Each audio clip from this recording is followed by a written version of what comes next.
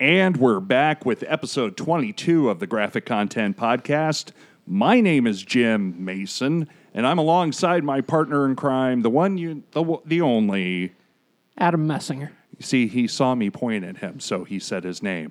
I mean, we're developing this rhythm now, finally, that I think is... what's the word that I'm looking for? Synergy? A kind of synergy. A kind of corporate synergy. You know what is not feeling some corporate synergy right now? Marvel. Yes. Oh, that's sad. You know, look, there are Marvel books that I love. I mean, we had a whole top 5 episode a couple of months ago on this. And honestly, my top 5 comics are still kind of holding strong right now. I don't want to make it sound like I am not interested in the books that Marvel's putting out. I mean, Champions is one of my top 5 favorite comics being put out right now, period. You know, between Image and Dark Horse and DC. And My stuff. eyes just got huge. I have a hard time believing that it's that good. I love that book. I don't give a shit what it's other good. people think. I'm sure it's good. I just can't imagine it being that good. I love teen superhero That's teen true. books. That's true. You got And that Titans addiction. Look, I have said it more than on one occasion. I love teen superhero teams. You know, I loved X-Men back when they were kids. I loved Teen Titans before they dropped the teen. I loved the second version of Teen Titans. X-Men: The Hidden Years. I dug X-Men: The Hidden Years quite a bit. Really? Yeah, I dug X-Men First Class. You know, X-Men First Class is one of those I always wanted to sit down and read all the way through. So worth it. I'm a huge Jeff Parker fan, so that's one of those things on my bucket list because I did it with Agents of Atlas and completely worth it. His Agents of Atlas was so underappreciated. It was criminally. Look, comic fans, we get it wrong sometimes. Yeah, absolutely. There are books that are canceled that should have never been canceled. That should have never even been threatened. And unfortunately, there are some books that the high concept is so high, could be like weed high or it could be just altitude high, but that the high concept is just too high for the times. And I think they gave it the good old college try several times with Agents of Atlas. And they even did the spinoffs and all that. That's right. And you can't blame Marvel editorial at the time for not trying. They tried their hardest. It's just we fans suck. And I say that in general, not anybody in particular. Absolutely. Whenever I went through all of it, I got to the end with the actual just Atlas book. Uh-huh. And that was the strongest. I felt like that was the strongest story out of all of them. And it's not too often where your team ends stronger than where it started. Honestly. And it just became this wonderful thing at the end that transcended really modern superhero comics. I was just blown away. Wow. Who's the artist on the last part of Agents? Gabriel Hardman. That's right. Fucking incredible. I love that guy. So, goddamn Marvel. Yeah. So neither of those guys are around right now. Right? Yeah. Jeff Parker's off doing whatever Jeff Parker's doing. Oh, he's doing Future Quest. Oh, that's right. That's still going. And he's still doing Batman 66 stuff here and there. Yeah. I miss his take on so many different characters. I love Jeff Parker. I want to see more from him. Hopefully he's got some indie stuff cooking. I would love to see him dip his toes into those waters again. But look, the reason why we got off on this tangent is the fact that Marvel's at it again. Well, I was going to say Marvel of today is not the Marvel of 2008 who tried to give Jeff Parker every break in the book. And honestly, Marvel was such an experimental house of ideas, under the Quesada administration, and to be fair, under the early Alonso era as EIC. I felt like there was shit always happening over at Marvel where DC was always playing catch-up. And since the release of DC Rebirth #1 by Jeff Johns and his artistic partners, it's changed. It's become a different landscape. That was a pivot. honest to God, there was a fork in the road, and Marvel could have kept pace with DC by taking the other fork in the road instead of trying to play catch up to DC. They could have gone their own way, and like they always have before. But instead of trusting their creators, I don't know what has happened. We talked about this when we had that episode. I can't remember the episode number, but the title of it was about Alonso and Gabriel, or about Gabriel and Alonso. Yeah.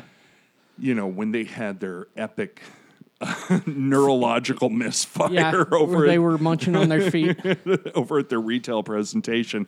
I think and this is being fair to Axel and to David Gabriel, if they could take back that whole day, they probably would. Yeah, I think that was not one of the high points in their careers and their lives. Yeah, I've been in business for decades now at this point, and there's been plenty of days which as a businessman, I wish I could take back. I wish that I didn't open my mouth that certain way because I saw the look in my customer's eye and went, oh, shit. I knew it went wrong, though, right away, and I was able to course correct myself. I didn't need much outside interference from my superiors to tell me to course correct. Unfortunately, there is something in the water over at Marvel right now. And before we go any further, there are no secret squirrels that we have in the Marvel offices. We don't have any sourcing.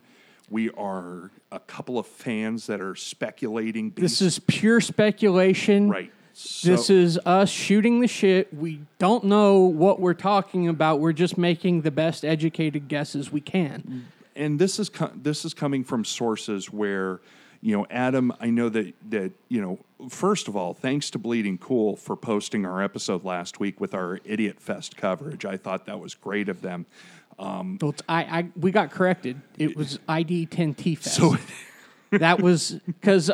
So it wasn't a festival of idiots. It was ID10T. Yeah. Okay. And as an addendum, we were wrong about the ticket prices. They were not $200 for 2 days. Okay. It was $100 for the whole weekend. Oh. And that was general admission. The VIP stuff was the more expensive. And in all fairness to A12 Productions and their partners, we probably looked right at the VIP information with, So, but you're right. If you just want general admission and to sit on the grass and all that, it was going to be $100 for the weekend, which by current Comic Con standards ain't all that bad. No, not at all. So especially for what you got. So our apologies to everybody at ID10T. There, I said it. ID10T, ID10T. There. Now it is hardwired in my brain.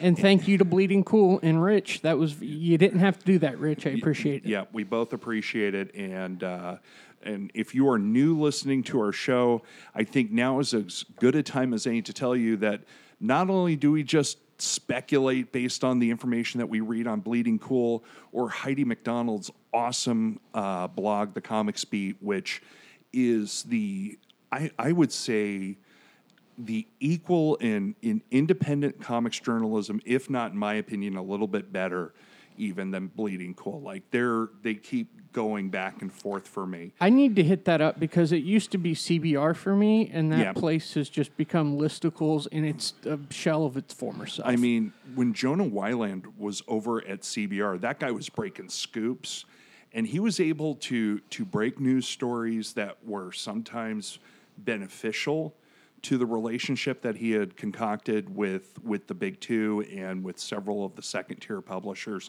And then sometimes he'd run stories that were quite detrimental based on where the facts led him and his reporters.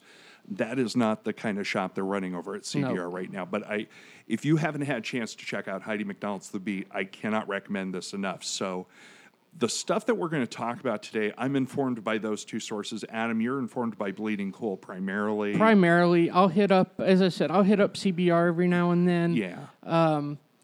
As I said, I just haven't been able to find. Comics Buzz is pretty good. That's whenever they have stuff on there, I go to Comics Buzz as much as I can. Right, and we're not trying to diss it. Look, and just one last asterisk on this one. If you work for Newsarama, if you work for CBR, if you work for comicbook.com or comicbookmovie.com, go work for those sites. Get those page counts in. Go get those bylines. We understand, okay? It's just, I don't read People magazine when I'm in line at the supermarket shelves. You know, I might pick up Entertainment Weekly, but I'm not going to read certain magazines, and that's all it is. It's just not my flavor anymore. I'm not a list guy. I'm just not into that sort of thing, you know, of what the cool thing is that I should read. I want to read about what's going on behind the scenes in the industry, which employs so many artists and other creatives. Yeah, I want to be able to support those people that have provided that entertainment. Right, and that's why Adam and I, you know, we're sitting here recording this on July the 4th. If you hear fireworks in the background and all kinds of crazy shit, that's why. Or it's Stockton, and please call 911. We're not sure. They're not going to hear this live. They're going to call 911 at like a Thursday afternoon. So you're saying this could be our last recorded episode? Yeah, hopefully it makes it to air. God damn it. I better upload this shit quick. No, we're going to be just fine. We're in the good part of town. And your cat will protect us. God damn, she's 20 pounds. I think she can take on most sumo wrestlers. Yeah. As far as a cat goes. But look, so let's dig into this. So Marvel had a press conference, a conference call where they talked about Marvel Legacy. Adam is he's kind of like shaking his head a little bit, and he's twitchy, and I'm shaking my head, and I'm starting to get a little twitchy. I'm waiting to see where you're going to go with this so I can jump in, but no, because I want you to jump in because how about, Adam, you talk to our people listening to us about basically what Legacy is supposed to be. From what I gather, Legacy is bringing back the older characters as far as, while right now they're introducing a new generation, they're trying to bring back the old generation as well and have them commingle. For example, you got Captain Marvel, Carol Danvers, and then you've got Marvel, who has been dead since the 70s. Early 80s. Early 80s? Yep. Yeah, so he's coming back, and they've not explained how this is going to happen. Right. My crazy theory is Cosmic Cube. Probably. Because at the end of Secret Empire, you're gonna have to have some Cosmic Cube shenanigans in order to repair things. That's true. You know, I mean, or something on the order of a Cosmic Cube. You know, like the In-Betweener or an army of Watchers finally deciding to do something, or somebody, one of the cosmic entities of the Marvel Universe say, wait a minute, okay, time out, flag on the play. We're going to fix this shit. Yeah, and I think what they're going to do, personally, is pull a Brian Bendis X-Men on the entire fucking Marvel Universe. Really? That's my guess. That's what I think's going to happen. I mean, that's not so much the red reset button, but it's more like the yellow reset button. Well, they've never been ones to do a red reset button, even after Secret Wars. Which provided them the perfect opportunity to do so. Yeah, they chose. A lot of books stayed the course. Yeah, which I think was also part of their problem. Right. They probably could have used a reset button to some degree. And a lot of the new titles they launched out of there failed. Right. As far as I don't think any of them made it 18 issues except for stuff that had been going and started before that time. Right. Stuff that was starting brand new, like the new Daredevil series by Charles Soule. And, but like Squadron Supreme, Nightbrand, and was it? It was Starbrand and Nightmask. Starbrand and Nightmask. There was the solo Hyperion series. That was a blip. It was like in and out. I was a big fan of the Nighthawk series because Stockton native Ramon Villalobos was the artist on that one, and I thought that book was fantastic. You want to talk about a book that was, hip, if not neck deep in the muck of race relations in the United States at the time. I think I read 3 issues. I gave it the 3-issue thing, and I didn't really find it for me. And it didn't have anything to do with his art. No, his art is fantastic. But it just, I didn't feel like Nighthawk was a well-defined character. He just seemed very two-dimensional and angry to me. Yeah, I don't think they had enough time to really explore to add that. Like, they got the first 2 dimensions in. They didn't get that 3rd dimension in. I can totally agree with you. I stayed with it because it was a different take on Batman. It would have been easier to just say, he's a rich guy during the day, and at night, he fights crime. They could have done something very typical with that. But everything he wore was a mask upon a mask upon a mask, and it was all about the war on crime. And he didn't give a shit how he was perceived. He was there to make a difference, which was sort of the raison d'etre of Squadron Supreme by James Robinson and his pals. But it didn't hit that mark that I felt like Nighthawk had hit. Okay. Nighthawk was definitely swung for the fences, let's say. That I can definitely see that he was trying his best and he pulled no punches. It was a brutal, graphic, and as timely a book, I think, as Marvel's. Get it? Timely? Yeah, okay. But it was as timely a book as I've read out of Marvel in the longest time. That being said, so we come back to the press conference where they talk about Mar-Vell coming back. They talk about Aryan blonde Thor being paired up with Jane Foster as Thor. They talk about they're going to do Miles and Peter, and that one didn't make much sense to me because that's status quo right now. And then they're going to do Kamala Khan as Ms. Marvel and Carol Danvers as Ms. Marvel, even though Carol Danvers is Captain Marvel pairing up with Captain Mar-Vell. Do you see where I'm going with this? And the thing is, there's different creative teams on each book. Right. And I like that because I feel like I'm getting an extra issue of what I would normally read. Right. And I'm not going to read half of that stuff. Right. But if they tell me there's an overarching story, I'm going to skip out on all of it. Yeah. Well, here's the thing that scares me. Okay. DC Comics Rebirth #1 was an 80-page giant, no ads. I mean, I never thought it. Yeah, you're right. It had no ads. It had no ads. 80-page giant. You had guys like Phil Jimenez. You had Ivan Reis. Ivan Reyes. You had Gary Frank, and I'm always blank on the last. And damn it, Gary Frank, Ivan, Phil, and shit. Now you got me. Okay, well, while Adam's that's going to bug the fuck out of me. I'm going to make my point while Adam is going to research this on Comic Book DB. So, what is Marvel putting out in advance of all these legacy #1 specials? Well, first of all, I trust the creative team. The creative team is Jason Aaron and Esad Ribic.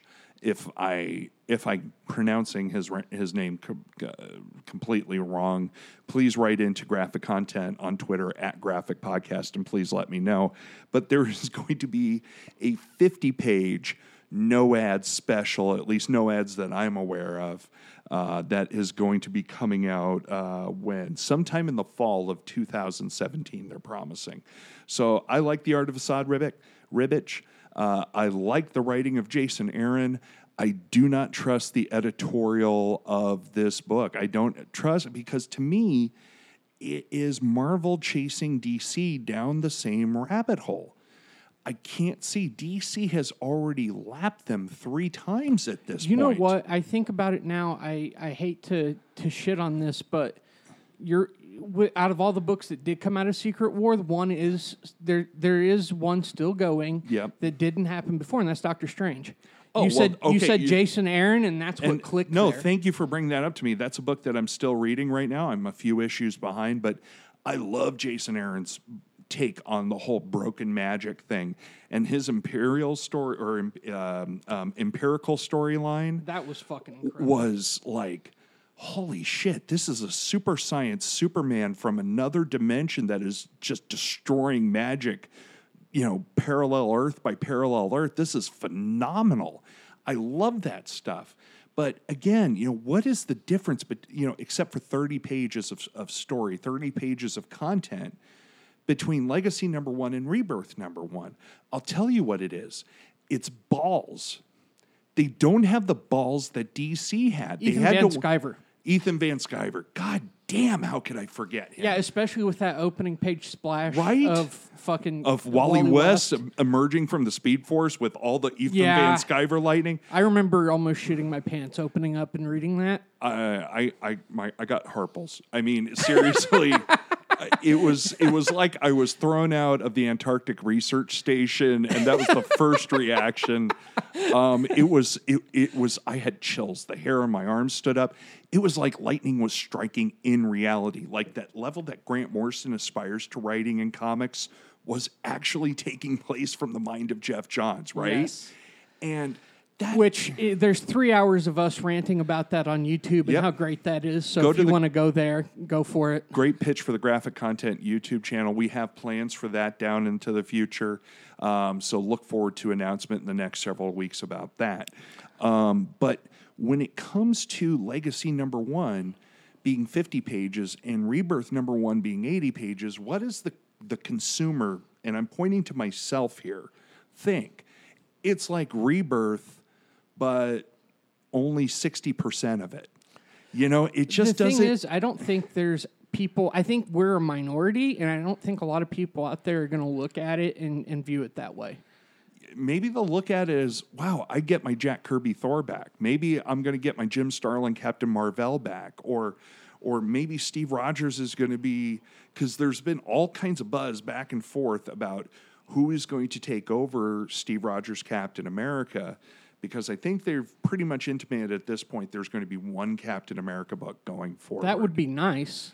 Now, honestly, I think that they should stick with Sam Wilson. I think they should stick with the characters that they're developing. Mm-hmm. I think they should pull an Emma Frost on this shit and keep him where they made Emma Frost a hero and a main part of the X-Men after Morrison's X-Men for what felt like a decade.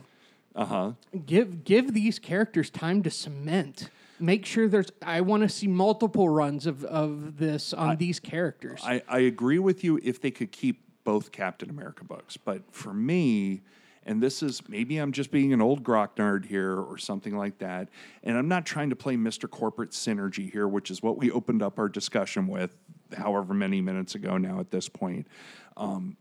Steve Rogers, at least in the Marvel Cinematic Universe at this point, is Steve Rogers.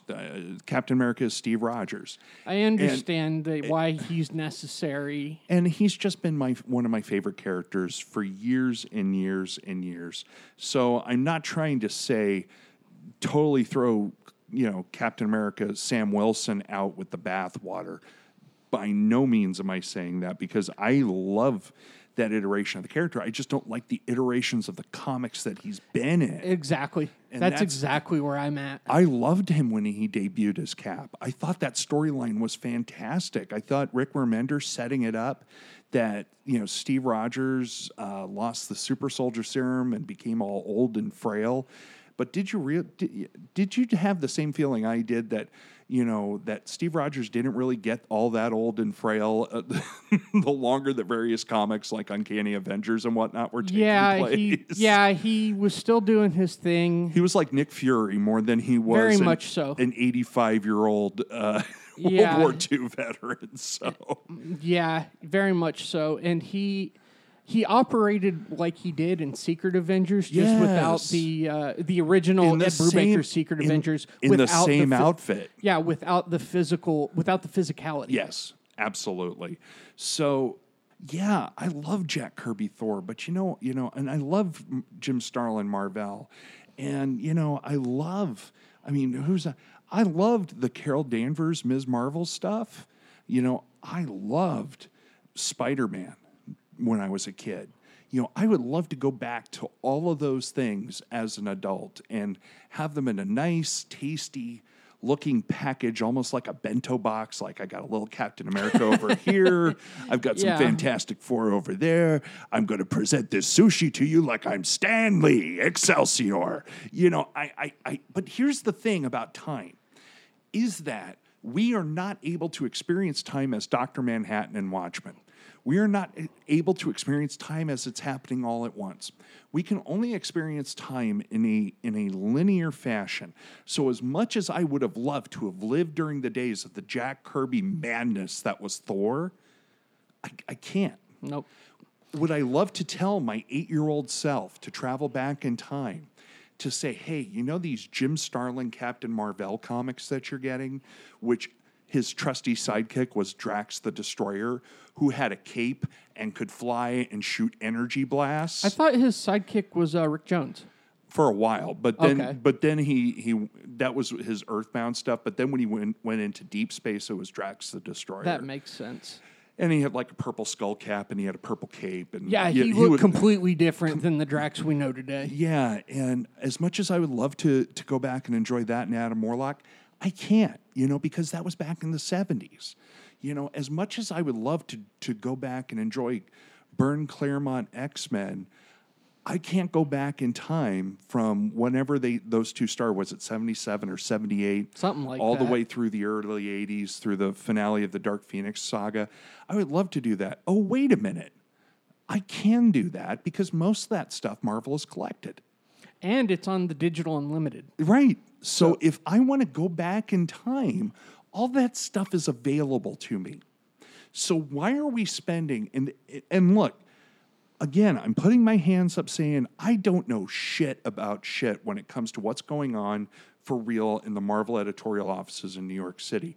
But I'll be goddamned if it's going to be, I feel like, I'm gonna back up here.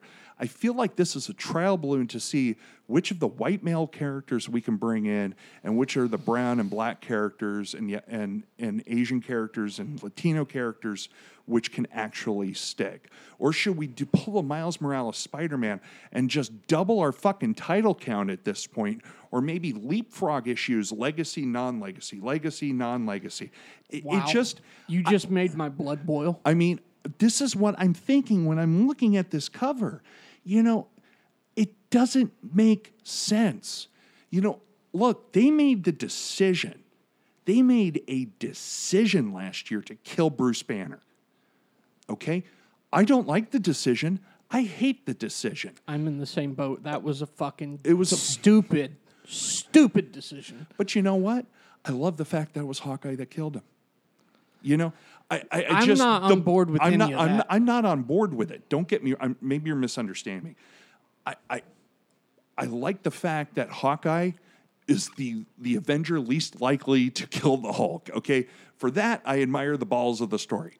But you know what I don't admire? I don't admire the editorial decision saying, look, we're going to wipe out Bruce Banner, and we're going to automatically, without much in the way of explanation, create Amadeus Cho or shoehorn him into the Hulk role. The thing is, they had that prelude in Totally Awesome Hulk, and they explained how Bruce Banner was cured. Yeah. And I loved that story. That story was so great. And so why couldn't he just be cured after 50 years? And we all know it's going to change because he's been cured before. So fucking calm your nerves. Yeah. And let the story play out instead of just taking him off the playing field. Right. Maybe the real legacy would have been Bruce Banner being able to buy a house and sit on the porch on a Sunday morning and read the newspaper. You know, how terrible would have that been for a character? That's the thing that I don't understand about what's going on in Marvel right now. It's like everything has to have a certain element of shock value to bring people into that character's orbit. And if number one doesn't sell the way they want it to, it's already canceled. It's already, yeah. So your number one flopping is a death your number one not selling as much as they would like it to is a death sentence to the book, which is fucking bullshit. It is. Because I get that as a company you have your bean counters, but go in, give the book 12 issues, sign on for a specific number of issues. I think a perfect example of that is Dennis Hopeless's Spider-Woman. Oh, yeah. And Veronica Fish and Javier Rodriguez. They had a story to tell from issue 4 of the the Spider-Woman series all the way through Secret Wars, and then another 18 issues, and they had a set beginning and end point. Yeah. You let the creators tell those stories, and then if they're good, you're going to build readership. Right. So there's been a lot of back and forth in the rumor mill that if they go down to one Captain America or whoever gets to rehabilitate Steve Rogers after this mess that is Secret Empire, it looks like it was originally going to be Ta-Nehisi Coates or Ta-Nehisi Coates. I don't know how to pronounce Please that. Forgive me if I mispronounced your name. I know you listen to the podcast. Just as everyone does. I had to get that in somewhere.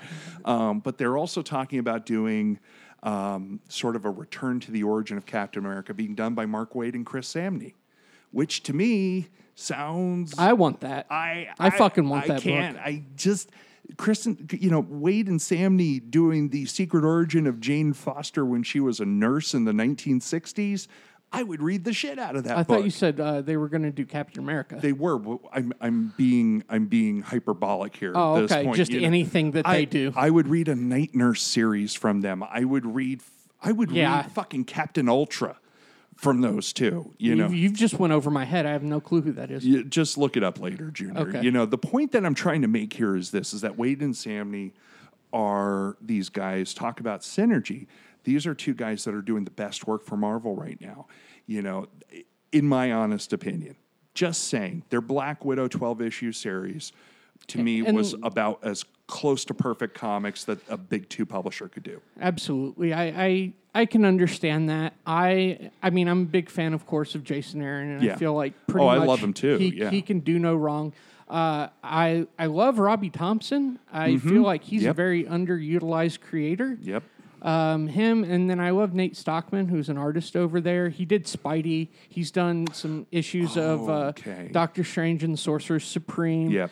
I love his stuff. I'd love to see them give him a crack at a book that is top tier.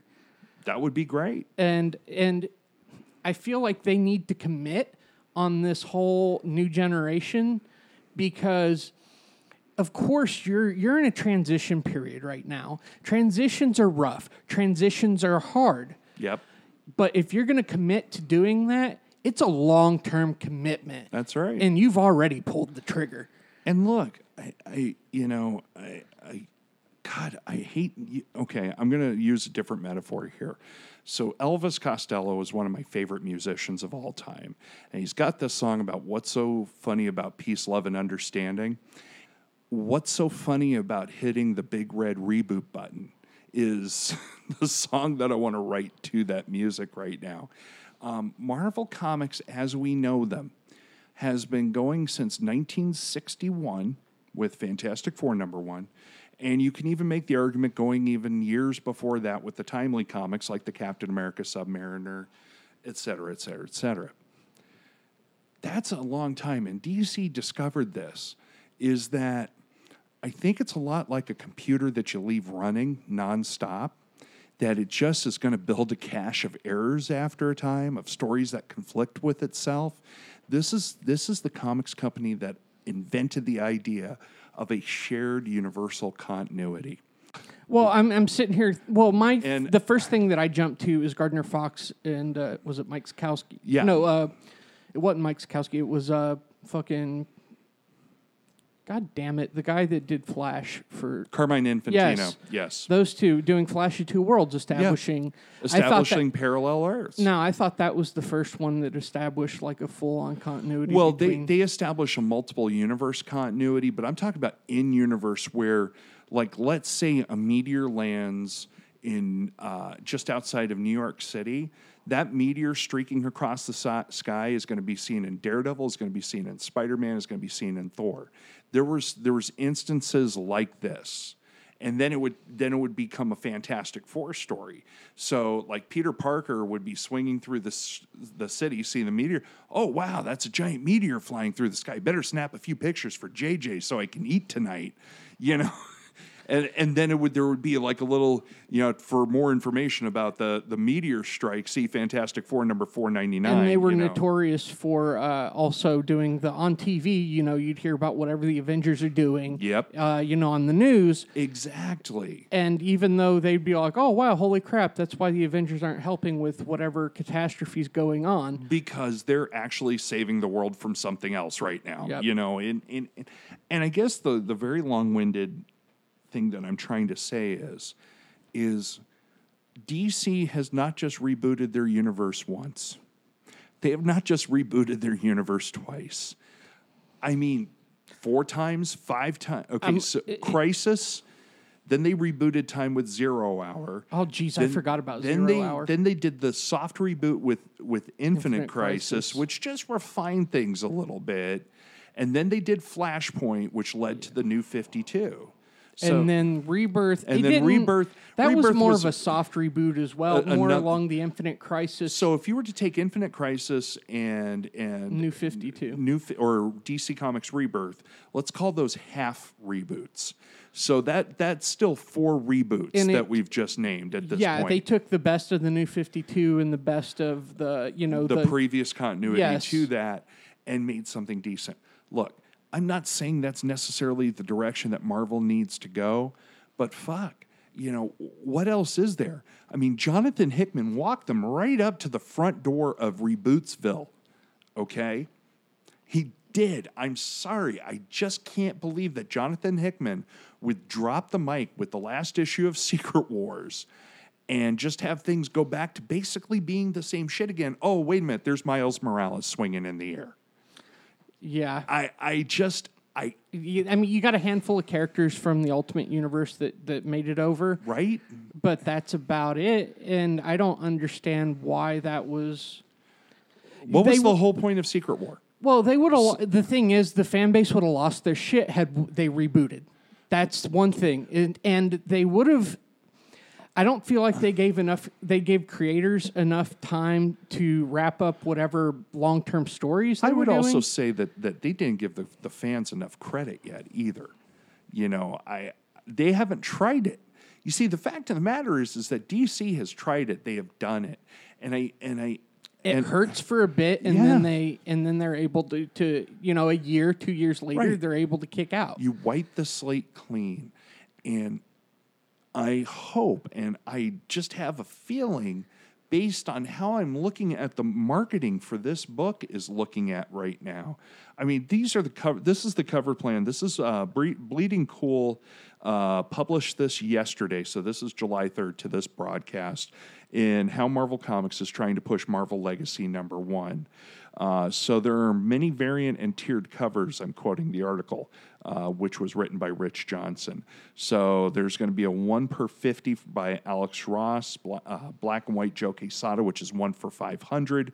A black Amy Reeder, 1 in 25. That's cool to see. Scotty Young, John Tyler, Greg Land, fuck him, and Mark Brooks wraparound, 200% of orders for Secret Empire #6. See, here's the thing. You know how many variants they did for Rebirth? One. And it was an order as many as you want. It was an alternate cover. You're right. And they still do that. And it works. And Marvel is still playing this fucking weird game of Fist the retailer. Fist the retailer. Let's call it what it is. I mean, look, at least Amy Reeder is going to get some play, which I didn't think she was getting before, with a 1 in 25 variant. And I don't mind, honestly, like the 1 in 25s. Yeah. If you do 1 in 10, 1 in 25, all right. I think you've hit your max. But to have to triple your order to get a Scotty Young, John Tyler, Christopher, Greg Land, and Mark Brooks wraparound, you have to triple your orders for Secret Empire #6. Fuck you, Marvel. I'm sorry. This shit is what we saw crash companies in the 90s. And look, this is nothing new. They've been doing this for quite some time. And it's not like DC doesn't do variant covers. I know this. But fuck, at least DC has told us in advance what it was that they were attempting to do. They told us right up front, before DC Rebirth #1 came out, what is Jeff Johns' mission statement? He wants to bring back legacy to the DC universe. And we all kind of rolled our eyes because we didn't trust him at that point. Right. But those 80 pages, just within 80 pages, he gained so many people's trust back. But they trusted us, the reader, with the mission statement without spoiling the story. And so far, all Marvel Legacy is, as far as I know, is some stunt, which is going to return comics back to their original numberings as if they've been running straight through all this time, because we've been complaining about how they're constantly rebooting with #1s, right? And they've been doing that until the wheels fell off. Right.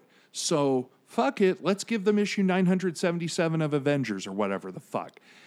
My point is that they're putting in their title the very thing that DC last year said was their mission statement for what was coming next in their universe. And so far, if that's not grasping for straws, I don't know what is. That's exactly my point. My point is that all they can back up the fact of, hey, you're going to get Thor Odinson, the original Jack Kirby Thor Odinson, running around with Jane Foster Thor, and you're going to get Miles Morales and Peter Parker swinging together, and you're going to have Carol and Mar-Vell flying together again. It's called Generations because that's the two people they want to buy it, the people from that older generation. Right. They want my generation and your generation and probably the generation before yours. Right. To actually come in and buy these comics again. And my point is this. Fuck the gimmick. I don't give a shit about the gimmick. I stopped giving a shit about the gimmick with the foil hologram bullshit that they shipped in the 80s, or excuse me, the 90s. I'm sorry. You didn't like the Force Works pop-up cover? Oh, my God. I never... Oh, my God. I honestly thought we were going to get through this entire series of podcasts without ever mentioning the term Force Works before. But do you see where I'm going with this? I mean, it's just... It's like they're not... They need to give us something to chew on. They need to tease us a little bit instead of, look, this cover right here, this variant cover, which looks like... this is the Amy Reeder cover with Medusa and She-Hulk. Looks like a bunch of A-Force. No. Some A-Force people, Squirrel Girl, Spider-Woman. That's kind of a nice cover right there. Then there's this other cover, and I think that's Ribbich's cover. The art is pretty, I mean, I think Marvel at least heard the fans in our previous rant. Oh, about, yeah. Art consistency and all that. They need some art consistency, but fuck, they need to give us something to chew on. They need to make me want this book instead of waiting for Bleeding Cool to spoil it for me that Wednesday morning when it releases. You know what I mean? I mean, all due respect to Rich, I mean, look, there's been plenty of books I've dodged a bullet on, and I dodged the Secret Empire bullet with the help of Bleeding Cool, which I know would drive Marvel sales executives up a fucking wall if they ever listen to this podcast. But you know what? Fuck Marvel for not giving us anything to hang our hat on when it comes to looking forward to this event. That's my take on this. I also feel like there's no real bridge from Secret Empire into this that they've really explained. Honestly, at this point, I would love to be wrong. I would love for them to pull a Rebirth as far as quality-wise. Right. And I would love for this podcast, for us to look stupid in 6 months' time. Boy, wouldn't it be great? I mean, honest to God, let's follow that train of thought here for just a second, Adam. Wouldn't it be wonderful if we were the assholes in this? I would love that. I would gladly be the asshole. I would love if to be, I knew that was going to happen. I would love for Axel Alonso and David Gabriel, who we both know listen to this show. On the weekly. On the weekly. Like, they sit there and just watch their iTunes feed, like, come up, graphic content. Come on. Yep. Fuck yeah, it's on. Come on, David, get in the office. We got to listen to this. They put it on the big stereo. Woohoo! And then they hear, and we're back. Oh, that bloviating windbag Mason. But but seriously, how awesome would it be if we got awesome Marvel comics again? and we got books that engaged the imagination again, and spoke to our inner child and didn't speak down to our inner child, which I always thought was the cornerstone of Marvel Comics storytelling growing up as a kid. Was talking down to the child? No, not talking down to us. I mean, look, yeah, because I said before in a previous podcast, I learned the word anthropomorphic from an issue of X-Men. Yeah, I feel like they're kind of treating the readers as dogs. And they have the comics or the dog treats, and then they expect us to just walk up and be like, "Thanks, master," and eat the dog treat, and then we leave, and we're like, "That dog treat was good," and then a year later they were like, "Hey, we got dog treats," and we're like, "Oh, dog treats," and it's like, no, we don't fucking work like that. That is not us. We are smart readers for the most part. I mean, you're gonna have some of your quote unquote Marvel zombies. Hey, good for them that they're getting exactly what they want. I think there's enough comics out there for everybody. But you know what? For every fucking, Avengers book that I'm not buying right now, that's more Copperhead I could buy. Absolutely. The ones that are benefiting from this are Image and DC. And I mean Dark Horse and all the other independent companies. Right. Or that's me going back to trades. And if I cut 4 books, like when I was in Reno and got the Black Beetle hardcover collection, I was like, wow, this is Marvel money. This is monthly Marvel money, which is going to my new trade habit. This is me just rediscovering the Wicked and the Divine and deciding to make the call to go all trade with Wicked and the Divine and catch the fuck up on that series. I used to be a big Marvel fanboy. 2002 till probably about 2013. Okay. Something like I dropped out right as Marvel Now happened. Yeah. The original Marvel Now. Oh, okay. So I think that was post AVX. Yeah. Yeah. I think it was just post AVX. So I know this because that's when Avengers by Jonathan Hickman came out. Yeah, and that's where I dropped out. Yeah. I still say you should read that book, though. It's on my bucket list. Okay. It's definitely on my bucket list. And I know there's a lot of great stuff that came out during that time. Yeah. But I got tired of big event, big event, big event, and not just big event, big event, big event, shitty big event. Big event, big event, big event, big yeah. event. And it was you can shitty make event, a shitty song. Event. Yeah. Yeah, and it would have encapsulated a lot of those events. I think the only one I read that I semi-enjoyed was... Nope. It was in Inhumans versus X-Men, right? Oh, my... No, that was after. And you can go fuck yourself for bringing that one up. God damn. That book. That book had all the pieces to succeed and just crumbled. I was in a comic shop in the Bay Area, and which shall go unnamed, and I already just didn't get a good feeling, good vibe from the shop that I was in. It wasn't in San Francisco; it was in the surrounding area, and I stepped in and I pick up IVX, and wow, that book! Ooh, I just. And granted, it was on issue 2 or issue 3. I love Jeff Lemire. Yeah. And his Extraordinary X-Men. We've talked about how much we both love Jeff Lemire, right? Yeah, his Extraordinary X-Men I felt was a rare miss. Yep. It was not very good, and even not very extraordinary. Not at all. And when I first got into the book, because I started it as it came out, I was reading it, and I was like, all right, it has Humberto Ramos, which has, in my book, has a strike against it. I'm not a Humberto Ramos fan.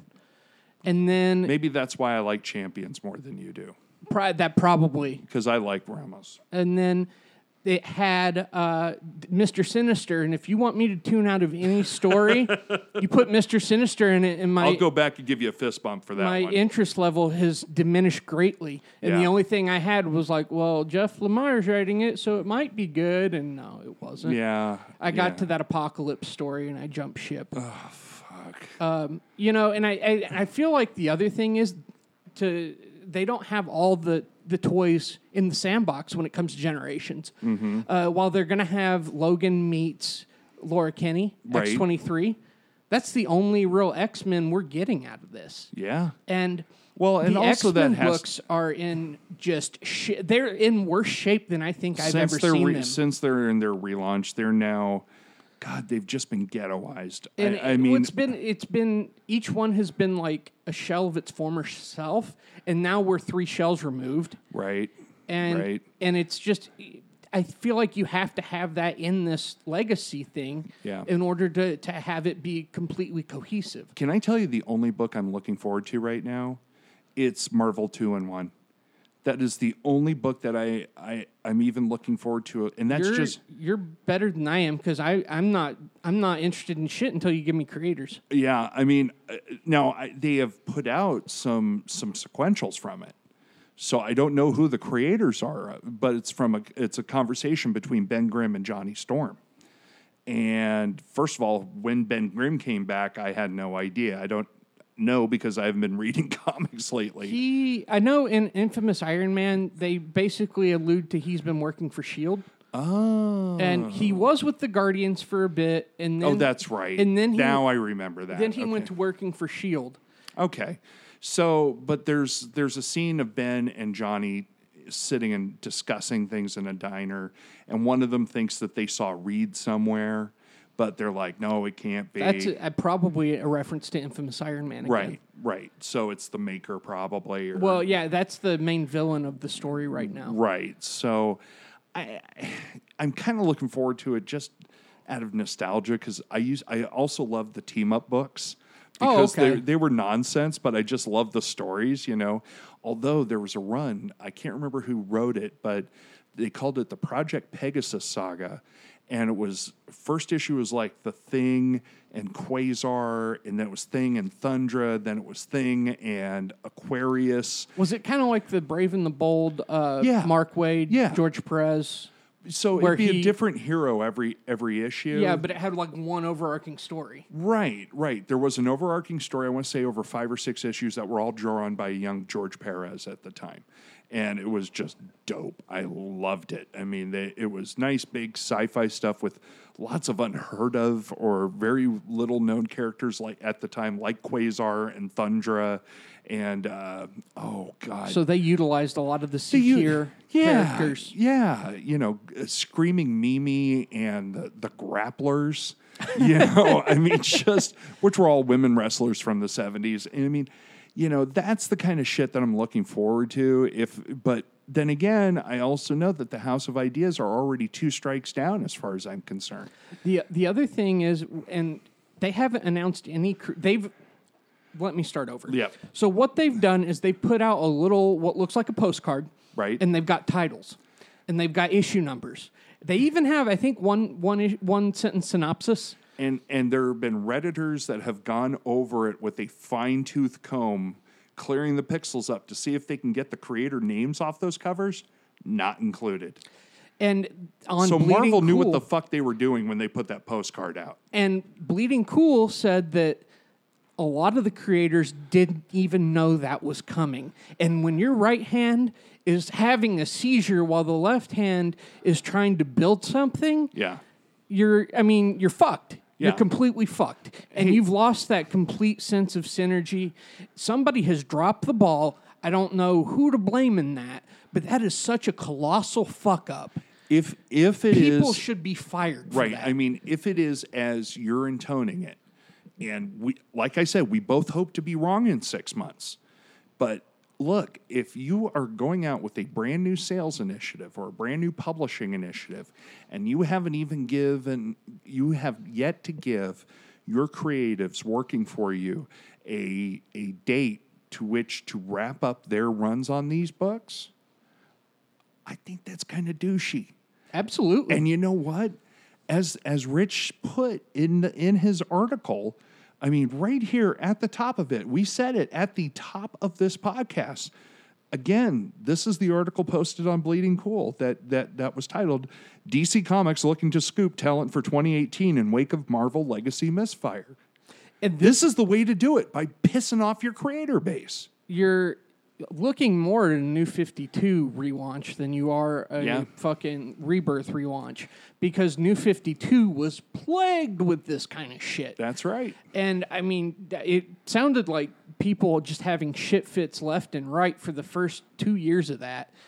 Yeah. And we have there was a point where I boycotted DC because they were just fucking creators as hard as they could, Right. and whipping around their editorial dicks to slap people in the face. Well, and I stopped reading the books where they were dicking over their creators. There were books that I stayed on because I felt like those books were quality, for whatever reason, sort of like the Scott Snyder Batman, and stuff like that. I stayed with those books, but I didn't boycott DC in general. I'm just not a boycotty kind of guy. After hearing about, I think the straw that broke the needle's back, as I fuck up a metaphor completely, the straw that broke the needle's back. That fucking needle must be strong as shit, dude. Oh my God. Well, we're definitely going to sound like assholes in 6 months for that one. No matter what, we're assholes. Yeah. No, the straw that broke the camel's back was, for me, was the J.H. Williams Hayden Blackman Oh, thing. yeah. That's where I just fair. went, you know what? Fair. I can't do this anymore in good conscience. And I went down to, I think, it's sort of like the way I am with Marvel right now, where I'm collecting, just a slight trickle of Marvel titles right now. There's just nothing that I'm really that interested in, For the first time in years, and I'm trying to dig back and think when was the last time I picked up a single issue of a Marvel thing to collect and support. I can't remember. I probably was during that whole AVX wrap-up thing. But I picked up Chip Zdarsky and Adam Kubert and Jordi Belair's Peter Parker's Spectacular Spider-Man. Yeah. And that book gave me hope. And if they can commit to doing stuff like that, then I think we'll be okay. But I just don't see any firm commitment on anything from them right now, which leaves everything up in the air and unstable. I'm going to go back to a metaphor I started about probably about a half needles backs. No, before that one. This is about taking the fork in the road. So they had a choice. So there was a fork in the road. There was one of two directions that Marvel could go. Marvel could go down the road that DC was going down and just chase DC. DC was well down the rebirth rabbit hole, as I call it, and they could pretty much be aping them beat for beat, or at least giving us in the commentary sphere the impression that they're trying to ape DC beat for beat. Or they could have gone the other direction. They could have gone the other direction, just telling great stories, and learn something from the independent market. There's nothing wrong with the Thor book right now that Jason Aaron is writing, or both Thor books, the Unworthy Thor and the Mighty Thor, right? When you look back at Marvel's legacy, and I'm not trying to, no pun intended at all, but they are known for giant runs of creators coming on and putting their stamp on characters. You got, like you talked earlier, Claremont and Byrne, X-Men. Walt Simonson, Thor. Yep, John Byrne's Fantastic Four. You've got, Ed Brubaker's Captain America, him and, Steve Epting and... Hell, everything that Ed Brubaker wrote over at Marvel. We talked last week about the rise and fall of the Shi'ar Empire. Epic shit that he was doing left, right, and sideways. Matt Fraction on X-Men. Right, Matt Fraction on Hawkeye, Matt Fraction, Brubaker on Immortal Iron Fist. Yeah. Even books that did not last 50, 60, 70 issues. You have these God, I'm going to sound like such a hipster asshole, but these almost artisanal runs of books like Hawkeye and Immortal Iron Fist and Unbeatable Squirrel Girl. And even with some of the books where they would like restart or whatever, it was easy to follow the creator over into whatever, the next chapter of their saga was. Mm-hmm. And I'm just disappointed we don't have that anymore. And that is, to me, what defined Marvel, the fact that I could go back and look at those things and just enjoy the masterpieces that they are. Right. And they have strayed so far from that. I think one of the few things that we have right now is Brian Bendis. He does that regularly. Yep. And you're never going to fire 100% on everyone. And that was and you just reminded me, is there was another Bleeding Cool article, and that's where I saw the about how Brian Bendis is ignoring Marvel Legacy right now, and how he is ignoring the other crossover thing, the Secret Empire. Oh, you're absolutely right. I hadn't even thought of that. Yeah. And that tells you something when more or less the face of the company, it's between him and Mark Waid and Jason Aaron right now. And I would say Bendis, because he's the longest tenured no, that's writer. what I'm saying. Bendis, Aaron, and Waid. Oh, yeah. And the fact that he's choosing to sit out on this when he has participated in every single event and written half of them, right? That tells me that tells me a lot. Yeah. It's just unfortunate. And again, let's hope we're wrong. Let's just hope we're wrong. I want comics just to be good. I don't care if they reboot their continuity or really don't reboot their continuity. I don't care if all of the old white blonde Marvel Universe characters come back. I really don't care, as long as I get my brown, black, characters and my Asian characters and all those other characters. I fucking want Miss Marvel. G. Willow Wilson on that book has been amazing. The fact that she hasn't written anything else and they haven't tried to put her on other things, including Miss Marvel, blows my mind. It blows my mind that they don't put her on an Avengers book because A-Force was that good. I was thinking she co-wrote A-Force. She did co-wrote it. Okay. She did. She should be writing Captain America. She should be writing the marquee books. Look, just because she's a Muslim woman in the United States doesn't mean she should be pigeonholed into writing about a Muslim young girl in the United States. I'm sorry. I want to see her on the big boy titles too. Yeah. Because I think she just gets character voices. She's a good fucking writer. And that's all we fucking want out of this. She's a fucking Eisner nominated, if not Eisner winning writer, for crying out loud. Give that woman a real shot at one of your top selling books. Let's do this. Have G. Willow Wilson bring back the Fantastic Four. Oh my God! You just blew my mind. That would be amazing. I would be. Do you know down what the sound of that book would be like in your mind? That would definitely grab all kinds of headlines. It would blow me away. I mean, they should make me editor-in-chief at Marvel Comics. Well, I mean, that's beside the point, Jim. Yeah. We've all known that.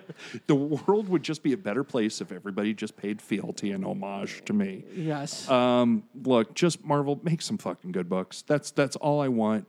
I have no sacred cows anymore. I just want good stories. Honestly. And if it involves a toddler becoming Captain America, if it's fucking good, I want to read it. Exactly. Let's just... let's start taking chances again, and let's follow through on the decisions that we make. That's all. I think that's what we're saying here at this point. Be consistent. There's not much consistency. Yeah, I mean, I wish I'm such a Steve Rogers fan. I wanted to like an evil Steve Rogers book. I did. I'm not, like you said, there was no sacred cows, right?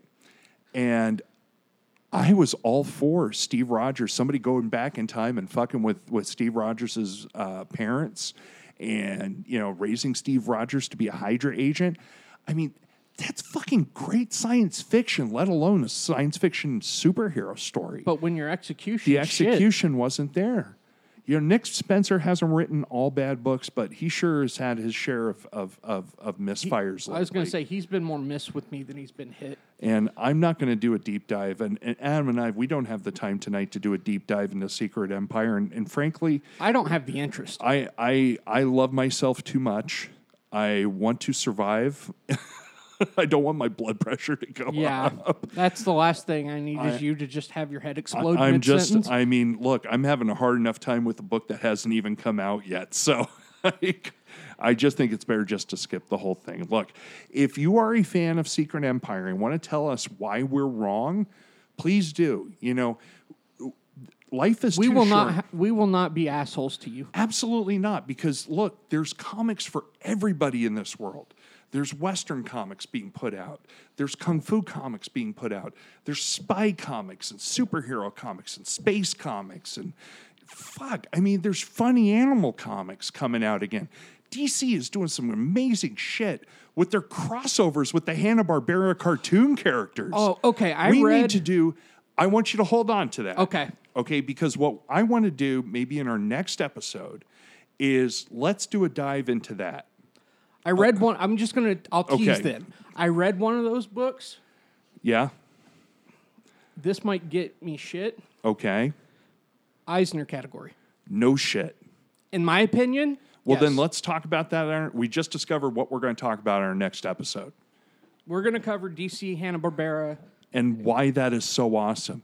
Because at DC... Wait, hold on. Are we just doing the Looney Tunes or are we doing Hanna-Barbera? Let's do Hanna-Barbera because Oh, I want to shit. talk... I was talking Looney Tunes. Oh, well, that's fine, but I want to talk about Green Lantern Space Ghost. I mean... Okay. You know, I haven't read any of those, but I would be fucking more A. than happy to Let's sit- just do it. Yeah. Let's talk about Batman versus Elmer Fudd. Yeah. Yeah, I mean, this hint to Marvel. You have access to the Disney library. If your Disney masters won't let you touch, or if they're being so precious or parochial about the Disney characters, then there's something going on with your corporate relationship which isn't working out. I'm sorry. Look, I know Gladstone did wonderful Uncle Scrooge comics for the longest time. IDW picked up the ball from there. Right. Why is IDW doing that when the House of Ideas is doing so awesome until recently with the Star Wars comic? I say until recently because I'm not the biggest fan of Screaming Citadel, their Star Wars take on Gothic horror. I trust they'll get back to the lightsabers and space battles soon enough. But I just feel like just stop being so precious about things and just enjoy. Just get that Grant Morrison kind of glee back into writing your comics and drawing your comics and editing your comics. And having standards for new creators coming in instead of just being like, you've written a thing? Here you go. Yeah, actually, spend some time with these people. There's a reason why Mark Chiarello was the art director over at DC for as long as he was, because he was into, helping to usher in new artistic talent. He wanted to grow talent. He was, I think, the big reason Darwin Cook came in. I believe you're correct. So and right now, and you know how much we both love Darwin Cook. Oh yeah, absolutely. So, and I think right now they're kind of bringing in new creators who are untested, and maybe it's just, I don't want to sound elitist, but I like it better, even though I'm not a huge fan of like Ed Brisson and Frank Barbier. Like, I get why they're there and why they've earned their spot, because they have busted their ass making independent comics. Making great independent comics. And if you're a novelist and you want to come in and do something small, cool, but to hand an ongoing series out to just some novelist who likes an editor over there or vice versa, it's a big risk that a lot of the times, at least sales-wise, doesn't work out, and quality-wise is it's just stupid to me. Well, not every book is going to be America, which is a great book. Oh, America's great. But Gabby America is great. Hey, there's our 4th of July. Yeah, but Gabby Rivera is a completely untested talent. And she, in my opinion, is the only one that has worked out of all these people they've just randomly shoved onto books. And Ta-Nehisi Coates, I mean, they saw initial awesome success with Black Panther. So what did they do? They had to get 2 spinoffs spun up right immediately, which I thought did kind of a disservice to the Black Panther title. I would have enjoyed seeing the storyline of Black Panther and the crew in Black Panther. I would have enjoyed seeing the world of Wakanda told in Black Panther. Well, and the other thing... It's okay just to let a book be its own book. And it goes back to the fucking up because once you hit number 1, that was a book that number 1 came out, it ended at 5 or 6. Yep. And so, I mean, we beat this horse to death. Yeah, so look, we started saying it and then we got off on a tangent, so let me say it now. Look, there is a flavor of ice cream for everybody, just like there's a flavor of comic book for every reader.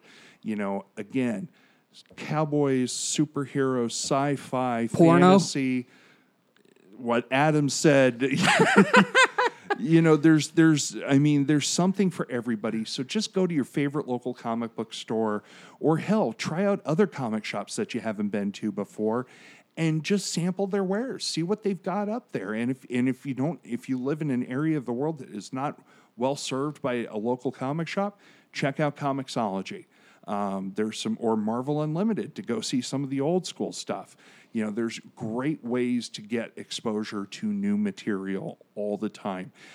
If you disagree with anything that Adam and I said, again, we don't think you're an asshole. We just think you're somebody with another opinion, and we'd love to hear from you. Yeah, we are trying to spark the dialogue, and we are not going to run away from that dialogue. Absolutely not. And if you're in the general Northern California area, or if you'd like to Skype in a call with us, we are a very accessible podcast. So please hit us up on Twitter at Graphic Podcast, or you can send a longer missive to us on our Gmail account, which is thereal.graphiccontent@gmail.com. Adam is the curator of our Instagram feed. I'm the curator of the official Facebook page. Our Instagram feed is graphiccontent.podcast. What else? No, we still haven't created a Snapchat yet. I've wrestled Adam's phone away from him. I tried. He tried, but I just slapped it down. It's because I kept taking pictures of Chuck Austin comics. Oh, you son of a bitch. You son of a bitch. But no, seriously, we want to hear from you. We want you to tell us what you think of the stuff that we're rambling on about. Honest to God, if you think that I'm the biggest full of shit dude in the world, guess what? You're not the first person to tell me that. So hit us up on those. We'd love to hear from you. Adam, is there anything? Oh, where can the kids find you on the socials? Well, Adam S. Messinger is everywhere. Okay, and I'm going to give you your opportunity for your one more thing right now. Okay, so shit, I had one more thing, and then you said that, and I fucking forgot. Yay! God damn it. God damn it. Did it. Finally, I win. So you can find me on Twitter at Jimmers with 3 M's. You can find me at Jimmers with 5 M's on Instagram, simply Jim Mason on Facebook. I remembered that one more thing. God damn it. So, what is it? Okay, now it's time for one more thing, brought to you by the Graphic Content Podcast. So it's 4th of July right now, yes, and I can't think of a better way than going to your local comic shop and buying All the Heroes Reborn, Captain America by Jeff Loeb and Rob Liefeld. You are a fucking nutbag. Like, dude, what the fuck is wrong with you? We're trying I'm trying to help comic shops move their wasted product. They should have used that as fireplace kindling by now. What are you talking about? Oh, my God, dude. No, don't do that. Instead, get The Winter Soldier Returns by Ed Brubaker and Steve Epting. That's the patriotic comic you should read, or get into the New America series by artist Gabby Rivera. And who's the writer on that again? Gabby Rivera's she's the writer, and who's the artist on that? Joe Quinones, Ming Doyle, and Ramon Villalobos. Those guys don't suck. Nope. So those are the patriotic books that we can think of from Marvel. There's always the Superman books over at DC because, hey, what's so funny about truth, justice, and the American way, right? Absolutely. All right. So for Adam Messinger, I'm Jim Mason, who's going to point to Adam where he will say, go read a comic. And after you read that comic, listen to Graphic Content.